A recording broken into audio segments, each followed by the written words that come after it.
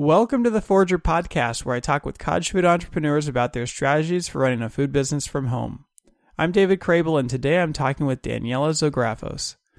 Daniela lives in Anderson, South Carolina, and sells custom sculpted cake pops with her cottage food business, Yumsies Cake Pops. When Daniela started her business back in 2013, she actually sold custom cookies and cakes, and she didn't even know how to make cake pops at that time. But now she has fully transitioned her business into only making cake pops. And these are not your average cake pops. They are custom sculpted and decorated and highly impressive. On this episode, you'll hear how Daniela has grown this business to the point of having thousands of social media followers and often being overwhelmed by requests for custom orders. And she manages to run her thriving business while being a full-time stay-at-home mom of 2 young kids. As she says, she's a mom by day and a baker by night. You'll hear what she has struggled with along the way and how her business continues to evolve. One thing is for certain, her business has brought her many opportunities along the way, and she never thought she would be where she is today. So with that, let's jump right into this episode. Welcome to the show, Daniela. Nice to have you here. Hi, thank you. It's nice to be here. So Daniela, can you take us back to the beginning of this adventure? How did it all get started? Absolutely. I was living in Charlotte for my college years, 2007 to 2013, the beginning of it. And we just happened to move with my husband to Anderson, South Carolina, where there is a cottage food law. I didn't know anyone here, so I thought the best way to meet people was to bring my create a business. I went to culinary school, so I love baking and cooking. And that would be a great place to start making and being involved with the community. So you went to culinary school. Did you work at any restaurants, bakeries, anything like that? I did not. I was an international student, so I wasn't allowed to work outside of school. So this is all just me venturing on my own for the first time. Do you think you would have, if you could have? Absolutely. I tried, but since I wasn't a legal citizen, I wasn't allowed to work anywhere. Got it. So where did you come from? Guatemala. When did you come from Guatemala? 2007, freshman year of college.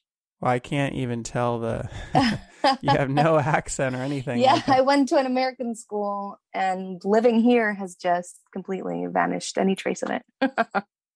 So, what got you interested in culinary school in the first place? Why do you have a passion for baking or cooking? Well, living in Guatemala all throughout high school, I was actually selling decorated sugar cookies, and I realized I really wanted to venture into this world. I didn't know much about it, and I just loved being in the kitchen. So I applied and went to Johnson and Wales University, which is a prominent culinary school here in the U.S. It's in Charlotte. There's several campuses, but I went to the Charlotte, North Carolina one and started my adventure there.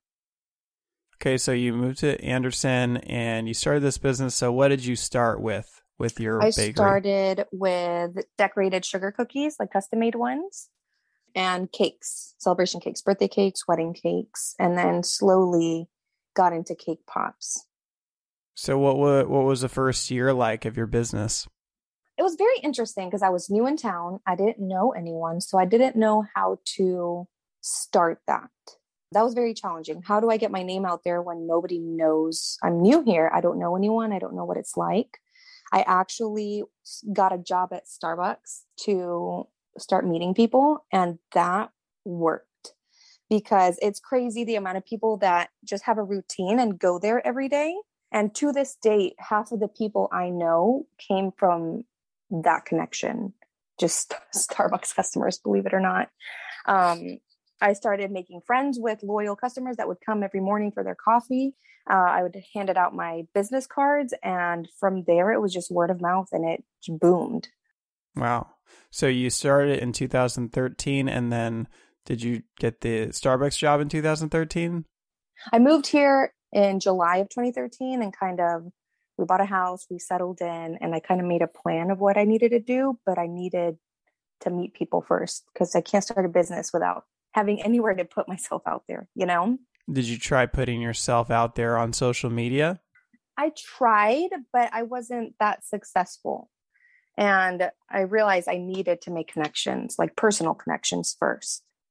Well, I've seen you're really successful on social media now. You have almost 3,000 Instagram followers. And now that you know a lot about social media, do you think there was anything that you could have done differently when you started out that would have helped your cause? Oh, absolutely. Having an online presence is so important, but most people starting out are so scared to put themselves out there, especially online to a bunch of strangers. Now there's a whole lot more tools on Instagram, on Facebook for businesses. Back then there wasn't. But the main thing was get yourself out there. People want to see what you make, how you make it behind the scenes, especially not having a storefront. They need to see how you make things, like what your process is, and that will get people engaged. So I think that was a big thing, getting scared to post things because the pictures aren't perfect, videos aren't, there was no videos. So I was not going to put myself out there like that at the beginning, but I wish I had. I've noticed you've done a pretty good job of putting yourself personally out there and letting people know who you are. Is that something that you were hesitant to do at the beginning? I was, because I'm an outgoing person, but I was always very private. Like I didn't want to invite internet strangers into my life, and I'm still there's boundaries to that. But I realized the internet has changed and the way businesses have changed and the way people interact and shop even online has changed. So if you don't put yourself out there like that, people want to relate with you. And if they can, they'll buy from you. They'll feel like they know you. So that's a very important thing nowadays to have online and a prominent online presence. So you started without doing cake pops at all. Up until what year did you start doing cake pops? A year in, I got, I was starting out. So anytime someone asked for something, no was not an option. Yes. Can you do cake pops? Yes, I can. Did I know how to make them? No. But you just have to be confident and try. And it was very frustrating at first because they're not as easy as they look. And that really got to me. I needed to perfect it. And I got really good at it and realized that was a niche here in Anderson. Nobody else makes cake pops like this, especially sculpted, hand-painted ones. I was going to say, I've seen your cake pops and they don't look very easy at all to me. Yeah. And simple ones were hard at first. I just stuck to it because I couldn't believe something so easy was hard. There's a lot of cakers and cookiers in Anderson. There's no cake poppers. So I realized I had to rebrand and stick to my niche. And that's how I got even more successful and more audience online and more sales, and my calendar books up because I'm catering to a very specific product. Yeah, it's crazy. So you started out with a custom decorated cookies, custom cakes, kind of the typical bakery. And now you only do cake pops, right? I only do cake pops. Yes. When did you change over to saying, nope, I'm not going to do anything else? Probably it was 2017, the year my daughter was born. I'm a stay-at-home mom full time, and I have a son and a daughter now. And it's hard to have a business and be a stay-at-home mom at the same time. So I realized I had to limit my menu. My counter space is limited in my home since I work out of my home. And cake pops are easy. Once I dip them in chocolate and the chocolate dries, they're ready to package. So I don't need counter space. So that was a business move that fits with my family lifestyle. So the reason why you switched over to only doing cake pops was because of your family, making more time, making it more simple on you. But you said that it made your business even more successful. Yes, it did, because I found my niche. Like I said, everyone wanted cake pops and really pretty complicated ones, and nobody makes them around here. I've actually wanted to expand and try to get, an assistant, someone to help me to keep growing, but I can't find anyone that does what I do. And it's hard to train someone to have those artistic abilities, Yeah, they look pretty complicated. So I saw you said that you have a couple children, and that means you're a mom by day and a baker at night. That's right. My baking hours are 9 p.m. to 3 a.m. It's hard, but it's the only way I can keep doing both. So do you have any help during the week? I don't. Not with baking, no. Do you have any help with the kids during the week? With the kids, sometimes my mother-in-law will help me. keeping them for a while when I have really big orders that I have to bake during the day too. But that's as far as it gets. I mean, you seriously, you work till 3 a.m. When do the kids get up? Sometimes 6:30.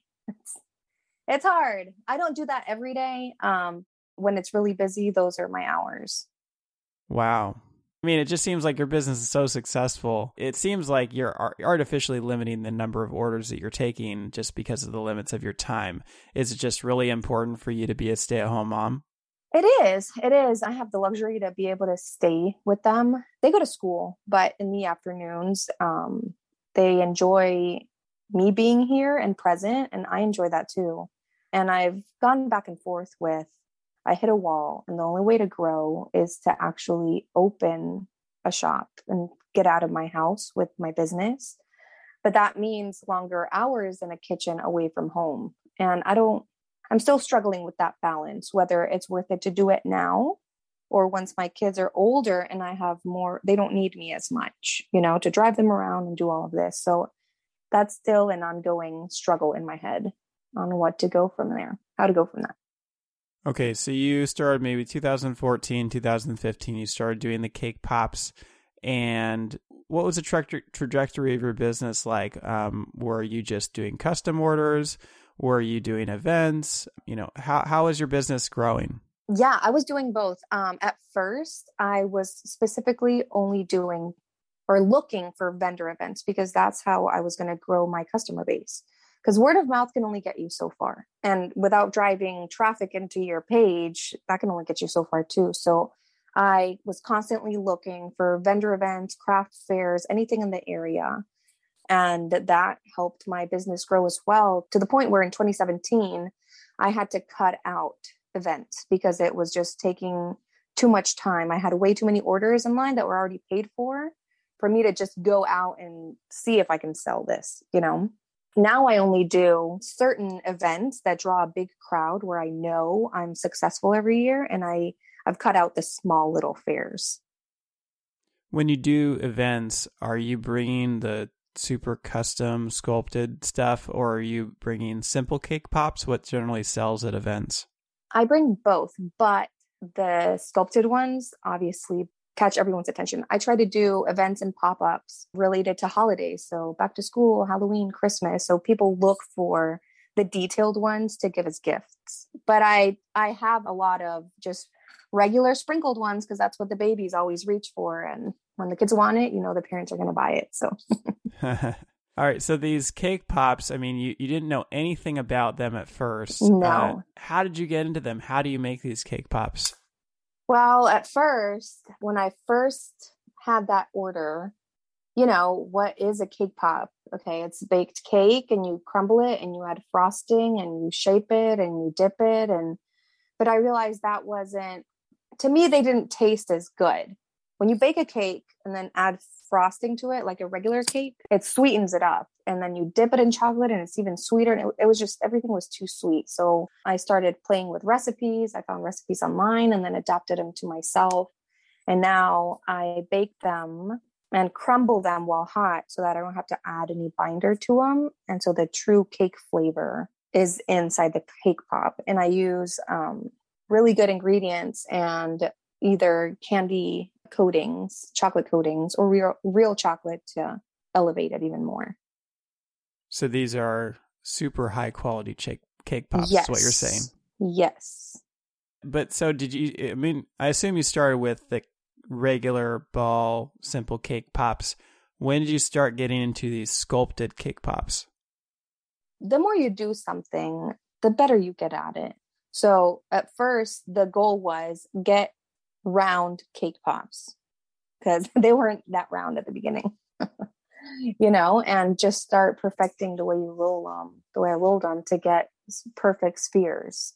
And then once I got to that point, I started trying to do simple designs that the base was a round cake pop.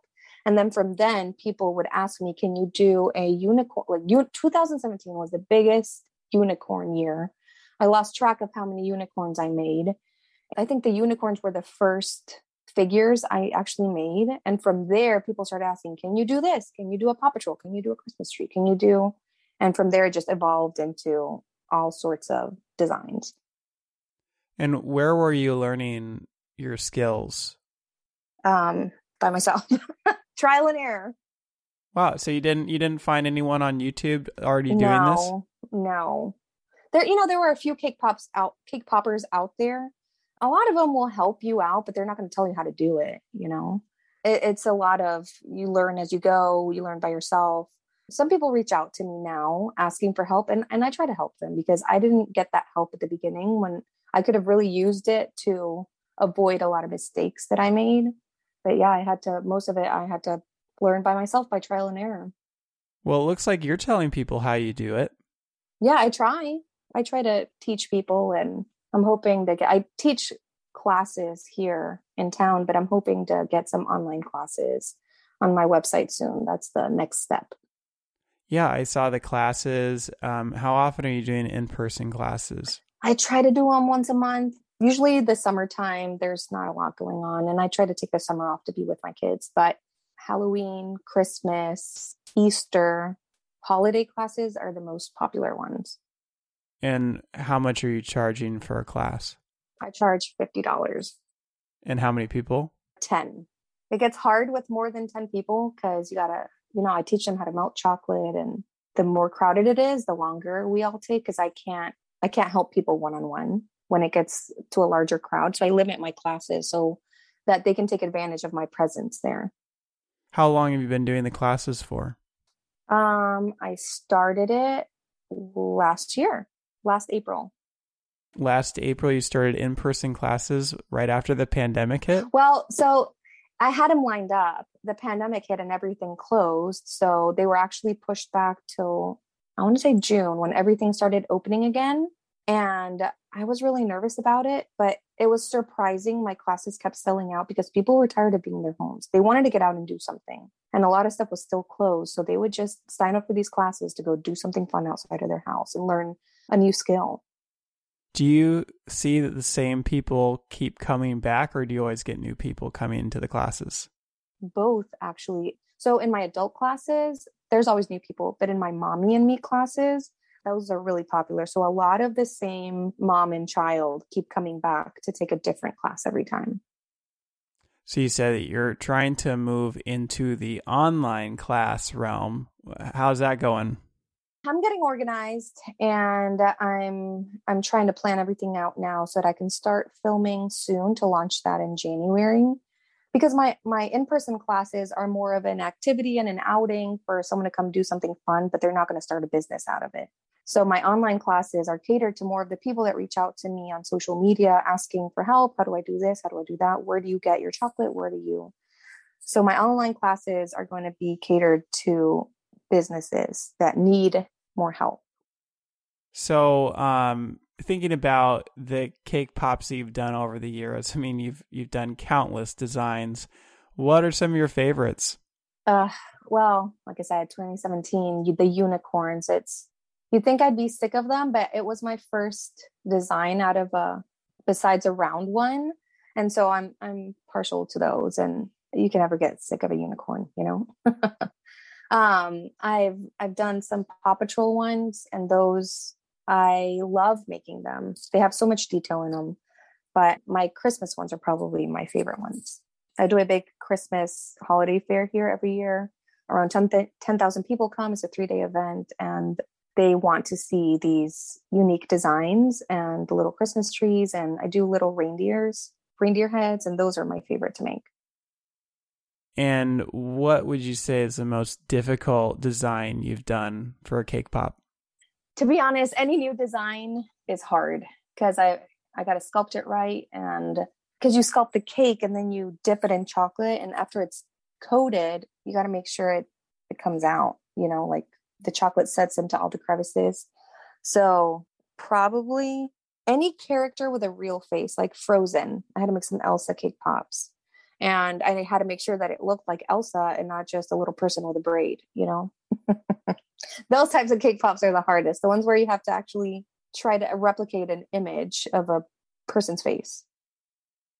So what do you price your cake pops at? I have been going up in prices depending on my ability.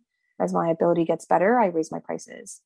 But right now, just a standard round cake pop starts at $3 each, and it goes up from there. So characters are $5 and up. And it just depends on how many colors, if it needs to be sculpted, if it needs any modeling chocolate or fondant pieces on it that I need to make separately. It just depends on the detail. And where did you start in terms of pricing? Oh my gosh. I started at $1 each, and I cannot believe that. And that's something I tell people starting out all the time when they ask me about prices. Don't underprice yourself. Just because you're starting out doesn't mean you have to be cheap. I didn't think I was good enough.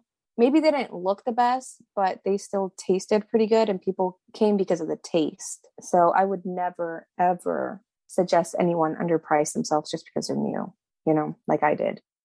What do you think is the lowest price you would price a basic cake pop at?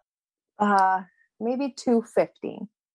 So in terms of taste, you offer a variety of different flavors. What flavors are the most popular? My most popular one is a triple chocolate. And then I try to do seasonal flavors. In the summertime, pink lemonade is my most popular. And in the winter, peppermint brownie and carrot cake are really popular ones. And how did you come up with the flavors? Well, I started off with a basic vanilla and chocolate recipe, and then went from there. That's where culinary school came into play. How to adapt a basic recipe and elevate it just by adding other ingredients, substituting other ingredients. But you have to have a basic cake recipe, a basic flavor, and then you just add in other stuff to make it something else. So with culinary school, let's say you didn't go to culinary school, do you think you would have still been able to be successful starting this kind of business? I believe so. There's a lot of resources out there, a lot of recipes out there. I know everyone makes their cake pops differently. Culinary school helped me with making new recipes for sure. It was a bachelor degree. So I did, menu planning and cost control and all of those classes. So that really helped me, where I think if I hadn't taken those classes, I would have struggled more with pricing and just small business things in general, because it was a business degree. Mm-hmm. So when you get a custom order in, what does the process look like to get that customer out the door into a customer's hands? Yeah. So I have a custom order form, or just a contact form on my website. And I ask for people to tell me what date they need them by first to make sure I'm available. I ask them for a minimum of 12, and from there they can choose any number and one flavor per dozen. And then detail, like what kind of theme they want. From there, I will come back with a quote and some samples, like just written out, or pictures if I have them of. And once they accept my quote, or, we can go back and forth for a little bit, but I don't like going back and forth too long because time is money. And I will send them a final invoice. And once it's paid, they're officially on my books. I don't accept any order that's not paid up front. That was a mistake I made at the beginning. I would take an order and wait for the day of to get paid. And countless times I had people back up the day before I had everything made. And it was just a waste of time, a waste of money. And those are the things you learn little by little, I saw that you have like 4 weeks of advance notice required. Yes. I'm not always booked up 4 weeks in advance. It just always depends on the time of year. And I tell people that a lot. Ideally, the quicker you try to book with me, the better of a chance you have to getting on my calendar. Right now, I'm booked through the end of the year, just because Halloween, Thanksgiving, Christmas, it's just busy time. And so sometimes I can fit in, last minute orders, same week orders. It just depends on the time of year. And I make sure I let people know that. But ideally, 4 week notice. I saw that you do not charge for local delivery, and I thought that was surprising. It depends. So I don't charge within a 5-mile radius, because I live like 10 minutes from downtown, and most of my activities are around Main Street. So it's a direction I head into every day. So if it's on my way there or back, or around the areas, I won't charge because I'm there anyway. But anything outside of that, I do charge. And most of my orders are picked up anyway. I rarely have to deliver.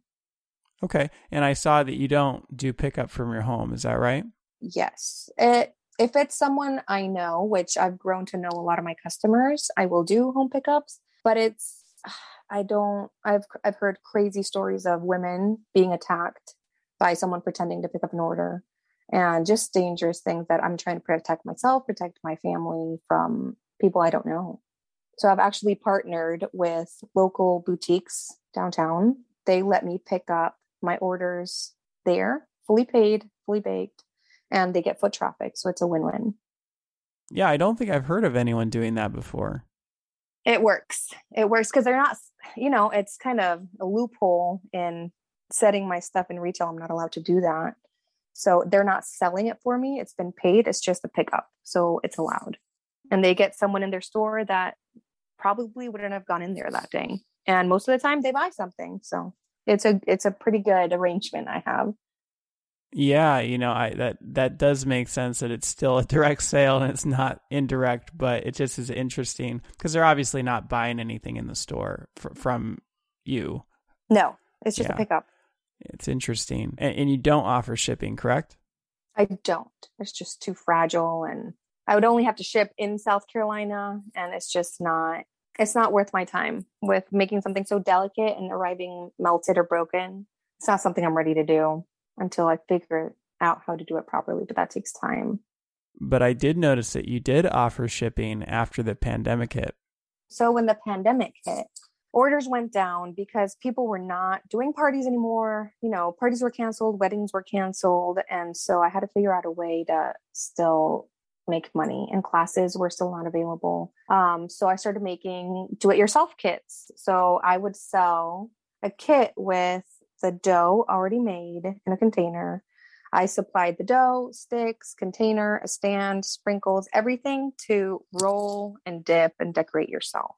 And that was a huge hit, especially with moms trying to keep their kids entertained at home. So that's what I offered shipping. And then I shipped kits all over South Carolina.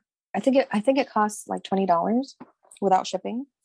And it was dough enough to make 6 cake pops, a container of white chocolate, a few containers of sprinkles, some piping bags, and a stand and a card with instructions with how to shape your cake pops, how to melt your chocolate properly, and then how to dip and decorate.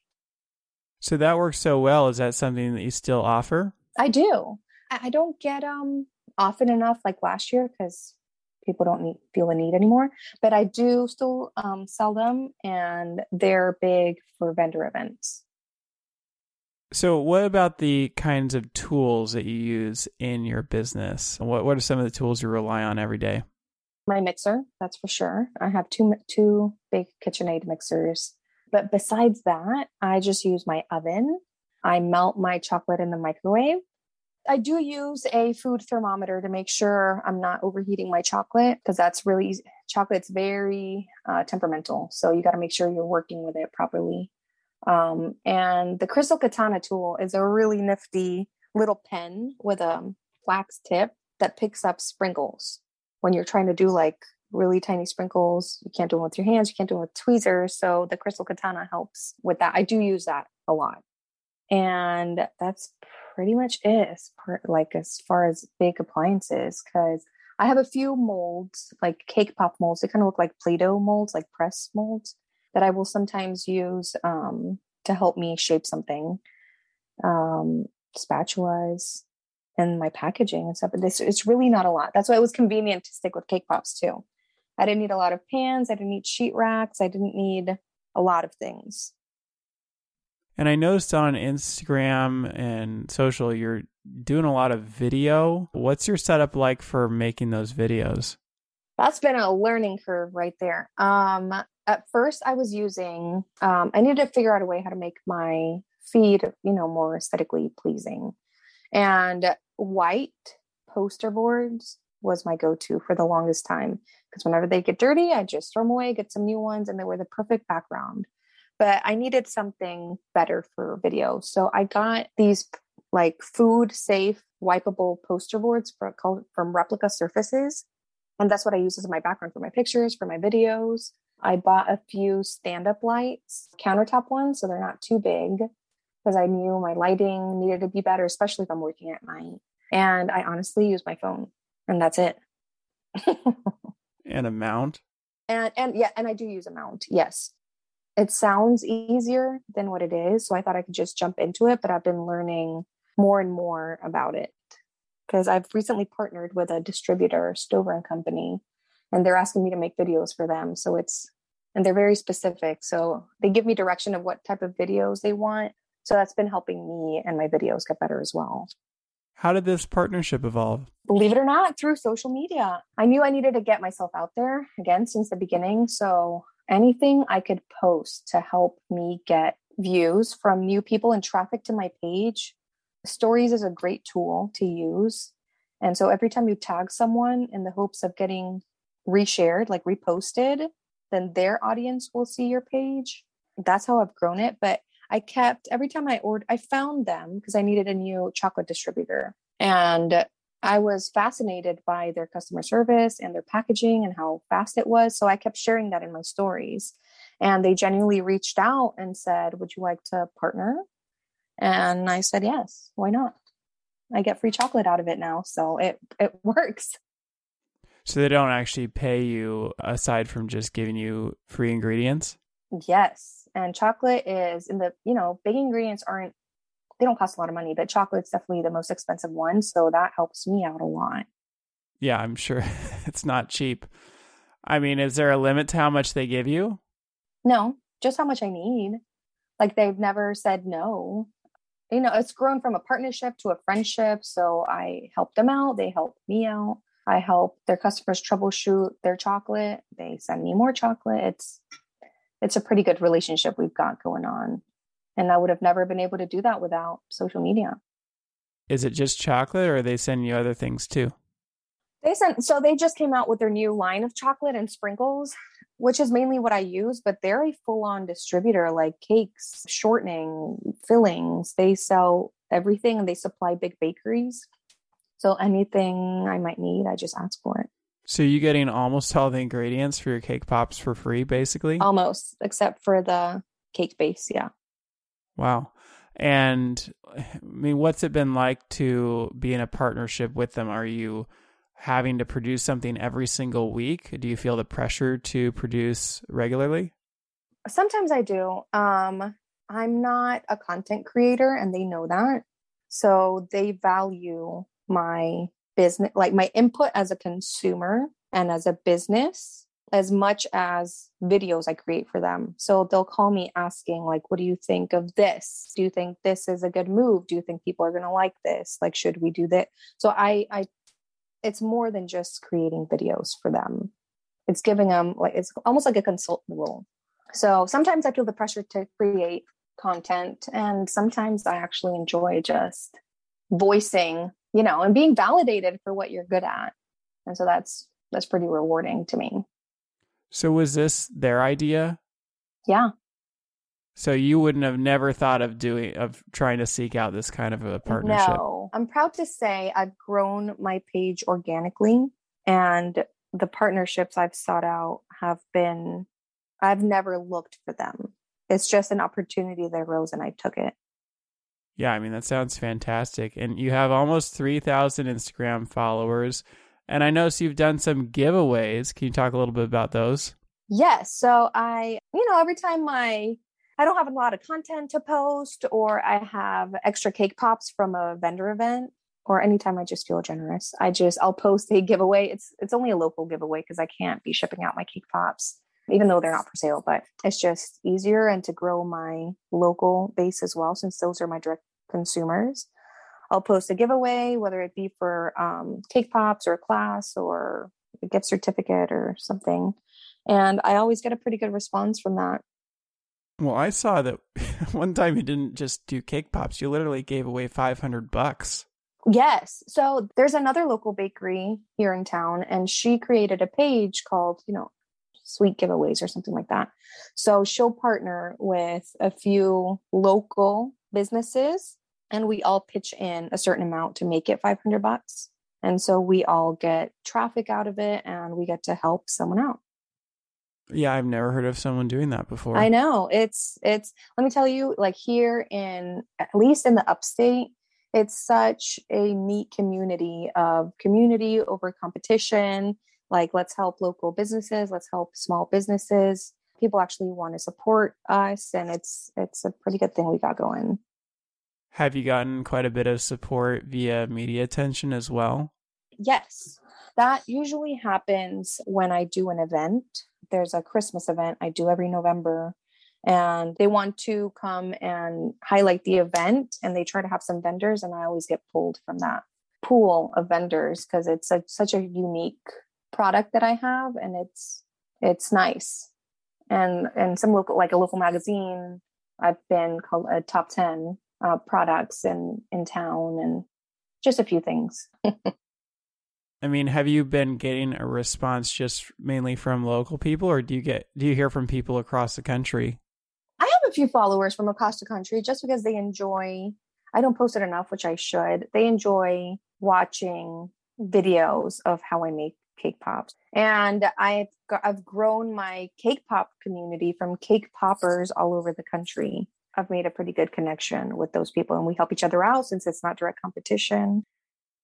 I noticed that your business name is Yumsies Cake Pops, but you didn't start with Cake Pops. So did you actually change your business name over time? Yes, it was called Yumsies Cookies and Confections. And it's always something that in the back of my mind, I'm like, should I rebrand? I don't know. But it wasn't really, because my main name is Yumsies, and just kind of like a subheading was Cookies and Confections. So now just the subheading is Cake Pops. My official business name is just Yumsies. So just parts of my logo changed, and I was okay with that. So you didn't actually have to change the paperwork? No. I did notice you have a pretty strong logo and brand. Is that something that you had a designer make for you? I'm blessed to have my best friend be a designer. She did my branding, and I love it so much that I don't want to stray from that. I don't think you need to. It's really, really good. And what about photography? Photography. So I I take my own pictures with my phone, believe it or not. I've had a few branding pictures done by a local photographer. And yesterday I did a promo video with a videographer. But aside from that, it's just me and my iPhone. And I feel like your website is a bit more sophisticated than most of the websites I see out there. Like, you have a whole calendar booking system. Yes. My designer friend helped me with that too. When she did my branding, and she just taught me how, because it's hard to start your own website. And even though there's websites with templates out there, it's still kind of hard to figure it out. So she taught me how to use it, how to update it. And even though I don't have an online store, I will post pre-orders there for holidays. That's how I don't take custom orders for the holidays. I do pre-orders. So that's the only type of online shopping I'll do on my website for holidays. But yes, that's where my availability calendar is, my contact form, pictures, and that's where eventually, hopefully in January, my online classes will be posted. So as you grew this business, I mean, when did you feel like it really started to take off? What year? Probably when I rebranded, 2017. And one of the unique things about South Carolina, in a not so good way, is that up until 2018, they had a $15,000 sales limit, a really low sales limit. Were you starting to run into that sales limit? Oh, yeah. That was very frustrating. I have another baker friend, and we just one year had to quit orders for Christmas because we had reached our cap a while back. And nobody can live off of $15,000, you know? And it's more than a hobby. So that cap was really frustrating, especially since Texas and other ones have like a 50,000 one. Actually, a lot of them don't have any sales limit at all. Really? I knew some did. But yeah, so that was really frustrating. And I'm glad it's done with, because that was a huge hurdle. Because who would want to start a business and have that kind of limitation? Well, the concept behind it is that you start from home, but then you move into a commercial kitchen, right? Yes. Is that something you looked into? Yes, that's something I looked into. I definitely knew that was the next step with being a full-time mom, I can't really open a storefront yet, but I thought about having a commercial kitchen, use it to bypass all these cottage food laws and then rent it out. But that fell through because there's not a kitchen like that in Anderson. So the planning for that started and then it failed. And then the city of Anderson picked it up and it's still in the process of being built. And so it hasn't been built yet. When that shared kitchen actually gets built, or if it gets built, is it something you think you'd use at this point? Yes. Well, the initial agreement was, since it was my project, I was going to be involved and hopefully be given a space to work in there, or even it's supposed to have a little retail spot so that you can work there and put your stuff on a shelf to be sold, since nobody has a storefront that's working in there. So hopefully that's still the case. They got a grant from the government for $1 million to build this kitchen. So I'm hoping it's going to be big enough. It's supposed to have 2 or 3 smaller kitchens so that 2 or 3 businesses can be working in there at once. And I sure hope to be able to use it. You said it was your project? Yes. Well, you're going to have to expand on that. In 2019, I started with a business plan. I wanted to build just a kitchen that I could use for my business, be able to actually have a proper food business and not have to be under the cottage food laws anymore. But since I'm a stay-at-home mom, I could also rent it when I'm not using it and have some disposable income right there. I started with a business plan. There's a South Carolina, I can't remember the name of them, but they go from town to town and they host like a business plan class. It's like a 10-week long class. It's for minorities, small businesses. At the end of this business plan class, whoever had the best pitch got $10,000 towards their business. So I was in the lead for that. And then sadly, my dad passed away. We're in the middle of it. I couldn't focus. I didn't finish that class, but I tried to keep going with my plan. He was my biggest business supporter in this kitchen. And so once that fell through and then the pandemic hit, I didn't feel comfortable taking out a huge loan to build this kitchen. So the city reached out to partner with me. Again, another partnership, I didn't know how this one would turn out because it's a city. You'd think it would be a good thing, but they have other things in mind. They just want to make their city grow. It doesn't matter what it takes. It actually got a bit frustrating at one point because they were announcing the kitchen as their project while I was still working on it. So I got kind of awkward there.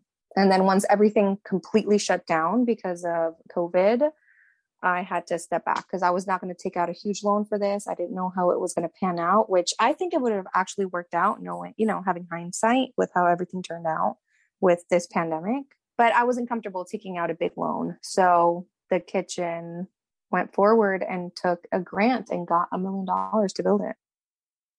I'm just curious, you have a cake pop business, you've got 2 kids.